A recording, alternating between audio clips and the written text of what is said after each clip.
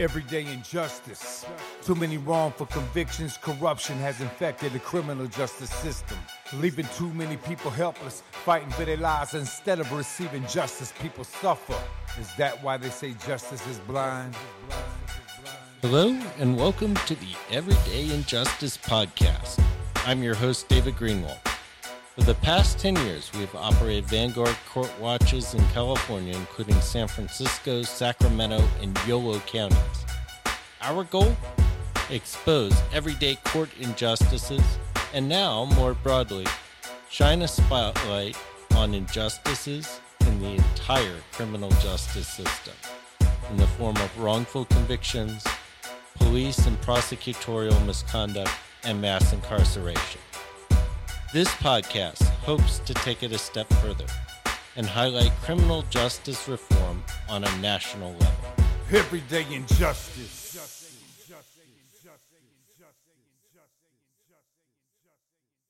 Today on Everyday Injustice, we have Phil Melendez. He works with Smart Justice California, and next month he will be receiving one of our Vanguard Justice Awards in Sacramento. Welcome to the show, Phil.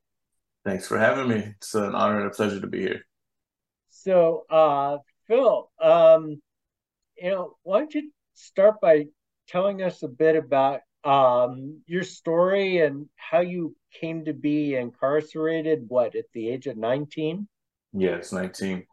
So my story is very similar to a lot of folks from my community. You know, we grew up with a lot of adversities, a lot of trauma that we've seen and incurred by the hands of our families. That was the case for me. I had a lot of neglect. I had a lot of issues with having or not having self-esteem and not feeling like I had a home or a belonging. My mom, unfortunately, informed me of my dad. I had a stepdad and, was part of that family. And it was known that that my stepdad was not my dad. And so when I got to asking questions about, where's my dad and, what's going on, my mom, unfortunately, and probably due to her youthful age in which she had me, it was just, he didn't want you. What do you care about him? He doesn't want you. And, that specific thing, it was like this snowball effect. Well, like, wow, I look at Urkel's show, Family Matters, the one with Kirk Cameron, and was it Family Ties, or I forget, but I saw a lot of those nuclear families where, it was a mom, dad, kids, and everyone had a place. And I noticed very early on that I did not fit that mold. And for me, that left me with, a chip on my shoulder with little issues. And it showed up in the way that I interacted at school. I, for the most part, was a good student. Some would say a nerd in some cases. Some people would not. But I did good. I had good grades. And then, I started noticing these family dynamics and learning more about my dad and his negative roles that he played in the community, from drug dealing to committing acts of violence. And that informed me that I needed to, in my, youthful 7, 8, 9-year-old brain, it told me that I needed to do negative things to be like him so that I could hopefully one day earn his respect, love, and just, have my dad like I saw the rest of the community having. And so, I started out doing little things where, maybe I remember specifically, I stole a pencil from a kid's desk and while he was sleeping, and all the other kids behind me saw it and laughed when he woke up and couldn't find his pencil. And for me, that was like an eye-opening experience that I can get some positive affirmation so that I can have some acceptance from doing something negative. And that unfortunately progressed. I got into some fights, and I saw that, after I won my first one, that brought a lot more respect and a lot more acceptance. And it just kept going and it kept going. And I craved constantly that affirmation, and I kept getting it through negative acts, whether it was even just acting up as a class clown. Those laughs that I got at the teacher's expense or at the lesson's expense, those are the things that made me feel validated. Unfortunately, as I grew, it became more than fights. It became actual not just one-on-one fights, assaults. And then from there, drug dealing. I saw a lot of folks in the community who had nice things and were accepted for, having those things. And I said, okay, well, that's another thing I need to aspire to. And it was all kind of in keeping and in line with this idea of who my dad was and what I needed to do to still get that acceptance from him. And unfortunately, with that comes a subscription to a lifestyle that is, definitely criminalized. And, sometimes, the lifestyle is born out of necessity, whether it's acceptance or just monetary security. But fortunately, I dove deep into those things and started selling drugs and adopting the idea that if anybody messed with me, I have to hurt them and hurt them way worse than I've been hurt or wronged, to just assert my dominance. That was like a horrible, toxically masculine or toxic masculine type of view of the world that I had. And I bought into it wholeheartedly. And unfortunately, my dad was stabbed while collecting a drug debt. And I had already started to like rekindle a relationship with him, and he was kind of there, but I just didn't know where we stood. And around this time when we were getting to know each other, he was stabbed. And unfortunately, everyone in the neighborhood was asking, what are you going to do? And everybody knew, news travels fast, especially when it's something like that. And everyone was looking at me to do something. And I felt a deep pressure to solidify my place as his son, but also just maintain that identity that I had made for myself, that mask that I put on as, as a gangster or someone who, is respected in the neighborhood for negative things. And that night I found out where people lived in the area, or at least in the area where it happened, and who might have been involved. And unfortunately, that night I took 2 lives and assaulted another person and was sentenced, and for those crimes, I was facing the death penalty. And then based on the convictions, which were second-degree murders, it left me ineligible for the death penalty or for the life without the possibility of parole sentence. I was sentenced to 30 to life plus 11. And based on juvenile justice legislation that was passed in 2014, I was allowed the opportunity to go to the parole board 15 years earlier and have special considerations for parole based on the hallmarks of youth, which, are also based on neuroscience, which says that, kids' brains aren't fully developed until the age of 25. Some guys, in some cases, 27. And there's that. And then it also says that also with that underdeveloped brain, that it's harder to escape the circumstances of your environment, like your parents and your living conditions, and they're heavily influential. And then also too, there's the inability to look at long-term consequences, and that's what the bill was based on, was that neuroscience and the fact that, well, as we know, kids are I don't know if you have kids, but I do, and it takes a lot of talking to get any simple point across. But I'm wondering, Phil, because you kind of skipped ahead to how you got out, but I'm curious as to what kind of your mindset was when you got in there, and also what kind of turned it around for you. Yeah, no. So I went in with a horrible mindset, with that same mentality that I needed to dominate and assert myself. My dad himself, he stabbed people in prison, and he also has been stabbed in prison. So that also informed my view of going in. And I went in with the life sentence, which also was something to contend with. Back then, lifers weren't coming home. I think it was either Pete Wilson or Ray Davis that said only way a lifer is coming home is in a pine box. And so that was also true, very true. There were not a lot of parole grants, and if there were, they were definitely reversed. Just until 2009 is when things finally started changing for lifers. But at the point I went in, it was like, that's it, I'm done. So I have this whole hopelessness on one end, but then also on the other end, there's the issues that I brought into prison with me that led me to commit harm in my community. And yeah, just the idea of prison. Like, it's sad that, growing up with my friends and the gang and my dad, his dad's influence is like a rite of passage. And so on one hand, I figured I was going to go to prison eventually one day. Just didn't know for how long, for how serious of a crime. But yeah, those things heavily weighed on me as I went in.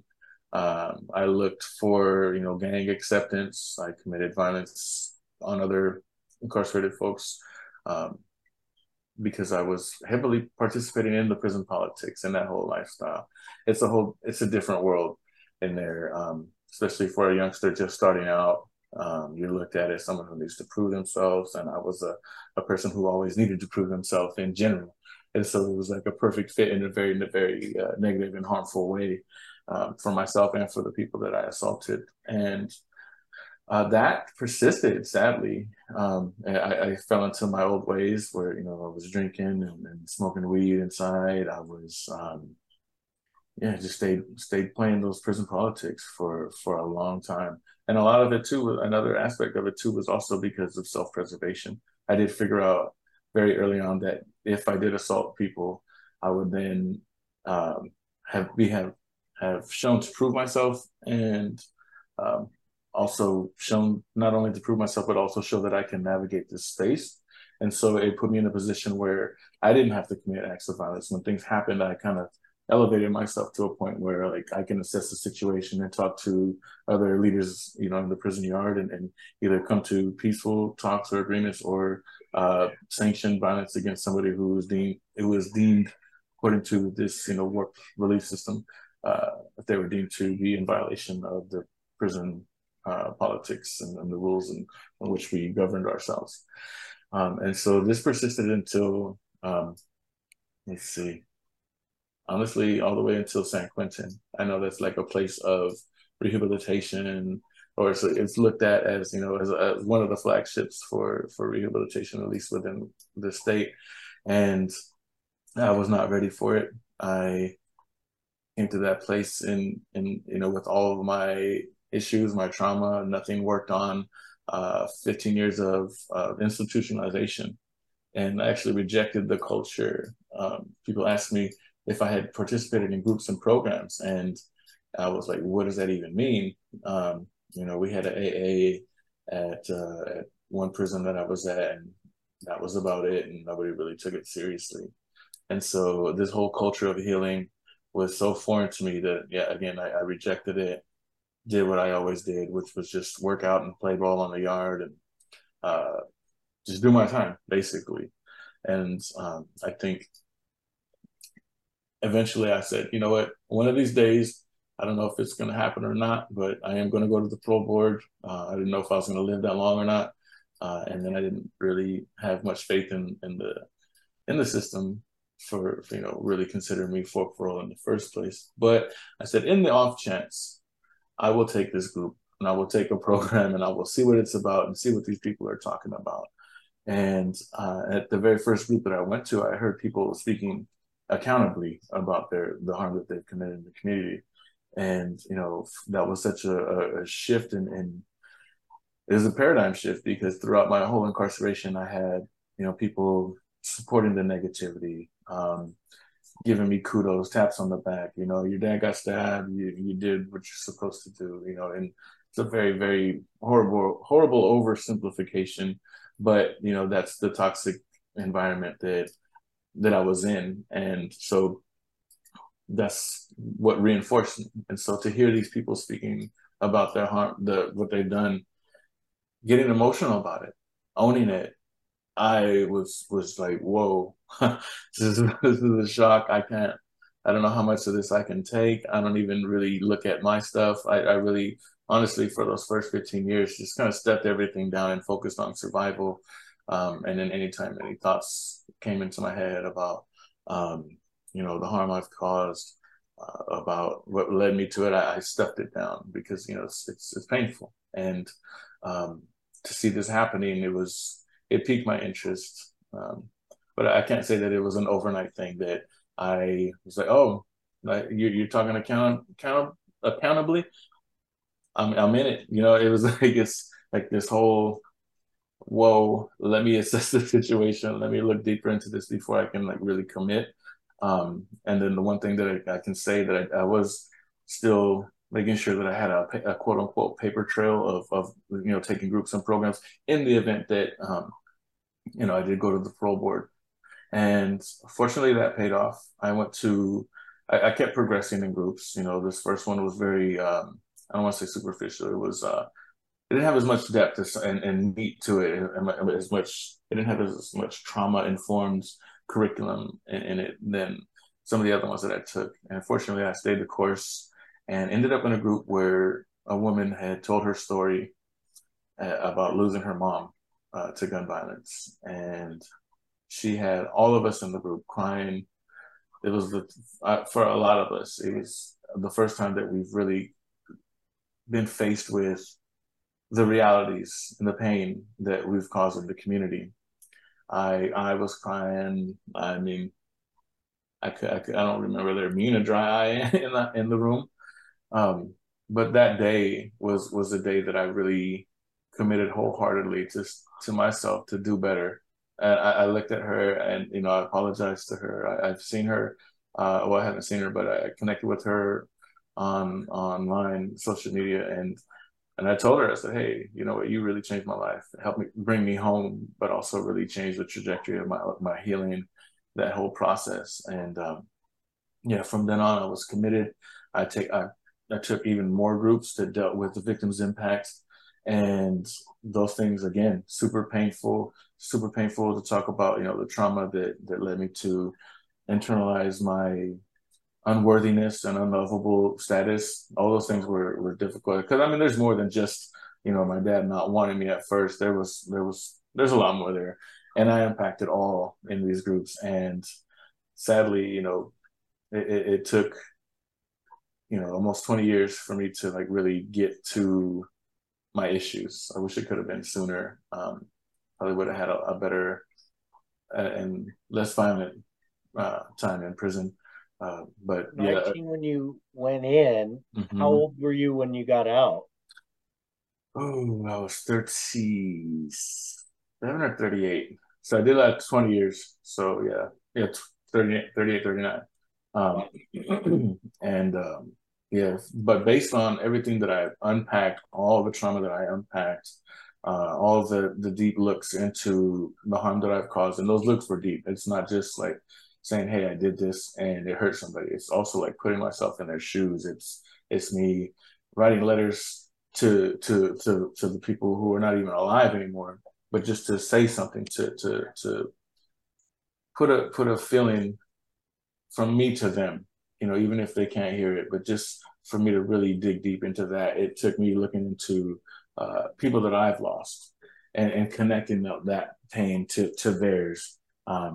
And then looking at things like the ripple effects, the impacts on the whole community, like not just the direct families, but the first responders, the judge, the jury, the people in my neighborhood who, the negative impact and the negative role models that I became. I looked into all of those things and had just deep, sincere remorse about it. And I was able to take all of that to the parole board and be found suitable at my initial hearing. And that was in 2017 and was released in September, actually. Yeah, it'll be 6 years, the 28th of this month. Wow. So what's it like to be out? I mean, you've been in since basically you're a kid. Now you're approaching 40. You finally get out. What was that like? And it seems like you had some resources to fall back on, though. I did. I always state that I benefited heavily from the San Quentin privilege, which the San Quentin privilege is something that is sadly not felt in very rural and remote prisons. Fortunately, San Quentin is situated in the Bay Area. There's a lot of folks who run these programs that become a safety network when you come home, and you form real good bonds with people, and they're helpful when you come home. And for me to come home, from being a teenager to, like you said, almost 40, it's just, it's like being in a time capsule, I would say. Um, prison does preserve you in its own way, sometimes physically, but definitely mentally, I did feel somewhat like my growth was stunted. And it could just be from having the same day over and over, living out the same day or same week for 20 years. And then you come home and everyone has phones, and they don't even look up anymore, and people are they're driving on while they're looking at their phones, and that really used to scare me. But also too, just looking at this whole world and trying to navigate it in its entirety, because you don't just come home wanting to start a whole your life over. You also come home. Oh, for me, I came home with a deep desire to make amends, and where those amends were not possible, then to make at least a living amends, because of the harm that I've caused.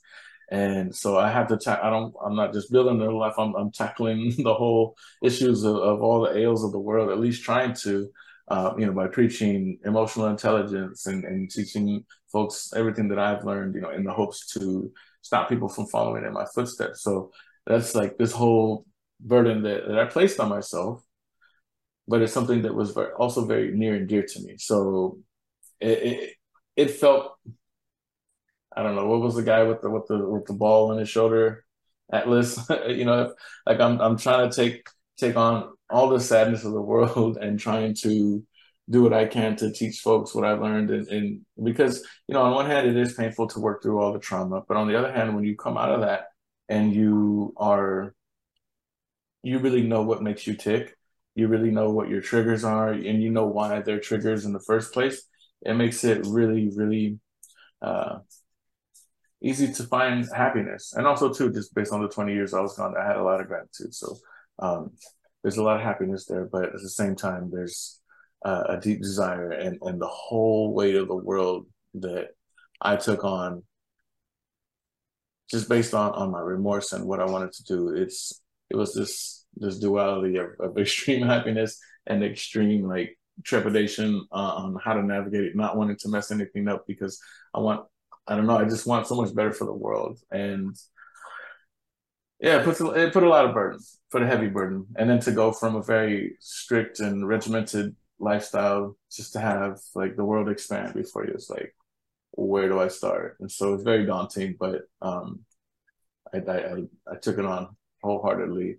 But even to this day, I still get sad about us not making as much progress. I want to see a lot more in terms of emotional intelligence for the whole world, basically.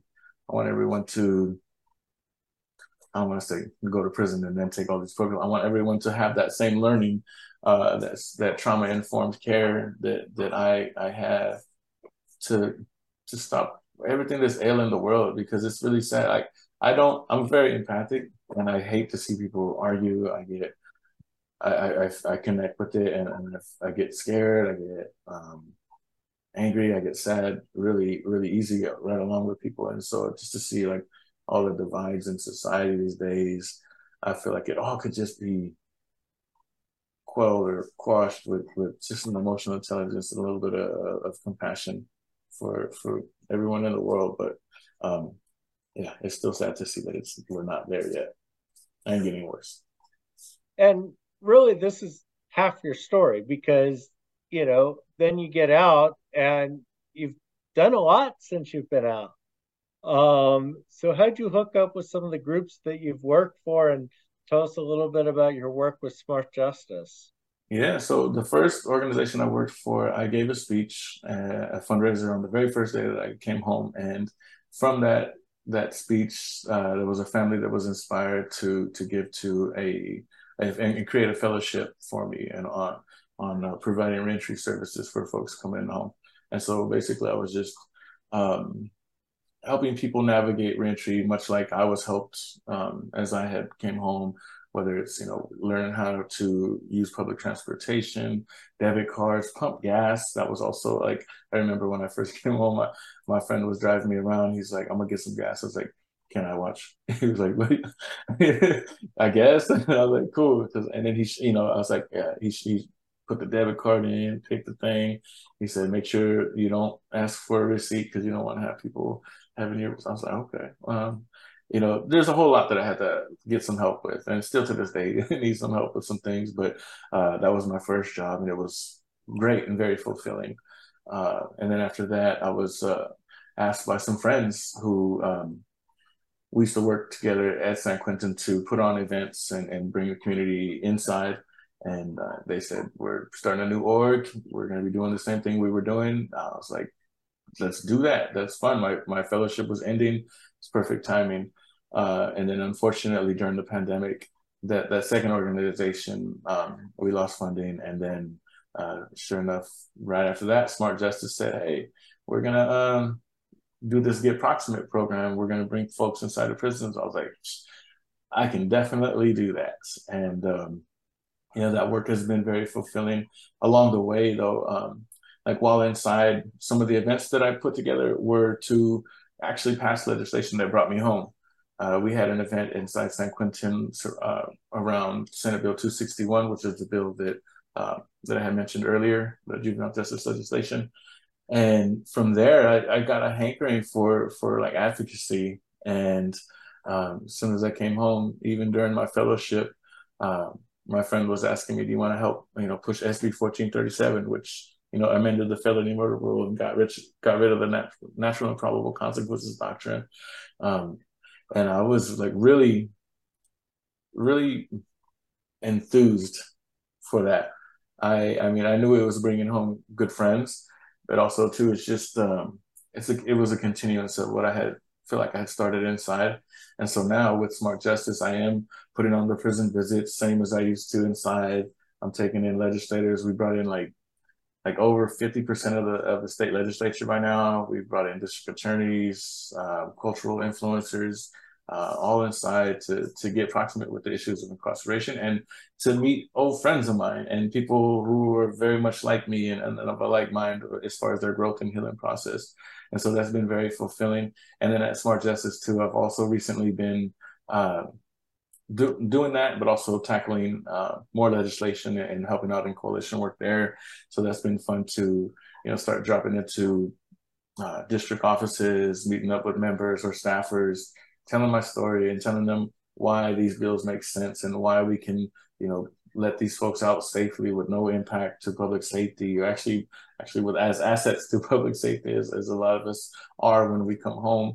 And so it's been very, very fulfilling to do all of that work since I've been home, bringing folks inside, but also bringing folks home as well. So a little inside and out. Tell us a little bit about these prison visits. I know somebody who was on the inside of the one you guys did in the spring, I guess, at Donovan. Oh yeah, no, that one was big. That was our policymaker retreat, where we brought in, I think it was around 50 members of the legislature. I think it was about 80 people total that we brought in. And yeah, so basically I go in, I tell the folks inside, "Hey, this is what we're doing." Actually, I introduce myself. I say, "Hey, I was from a lifer. I did all this X, Y, and Z when I was inside, from the growth and healing to the events linking the community members to us. And this is more of the same." And I give them the opportunity, like, you totally opt out. I know this it's pretty high stakes. You want to make sure you put the best foot forward, and if you feel like you're not ready, then totally understand. We can always find people who are willing to talk about their growth and healing inside, because there's so many of us. I always like to say I don't know who made this term up, but I love the term, which was, "I am not an exception. I'm the reflection of who's inside." And so it's been great getting folks inside to see those same people that are, like I said, of the same mind as me, or even of a better mind with their growth and healing. Yeah, that particular visit was ridiculous. It was a mega lift. I mean, shout out to to our whole team. It wasn't, for the most part, I run all these visits by myself, but this one, it was all hands on deck. Our team was super involved in making sure all the details. My team was very, very involved in this one specifically, and made it the success that it was. But yeah, I went in, told the folks we're having this. They were up for it. They even had suggestions of, here's some topics, some content, here's some real ideas. I was like, let's bring it all to the table. And because, they always say that people closest to the problem are the ones with the best solutions. And that's what our proximity work is based on. I think it's the Brian Stevenson quote. And always happy to link those folks together, because there's definitely stories that need to be told. There's understanding that needs to be had. For the legislators, it's putting a face to the legislation that crosses their desks. For the folks inside, it's empowering.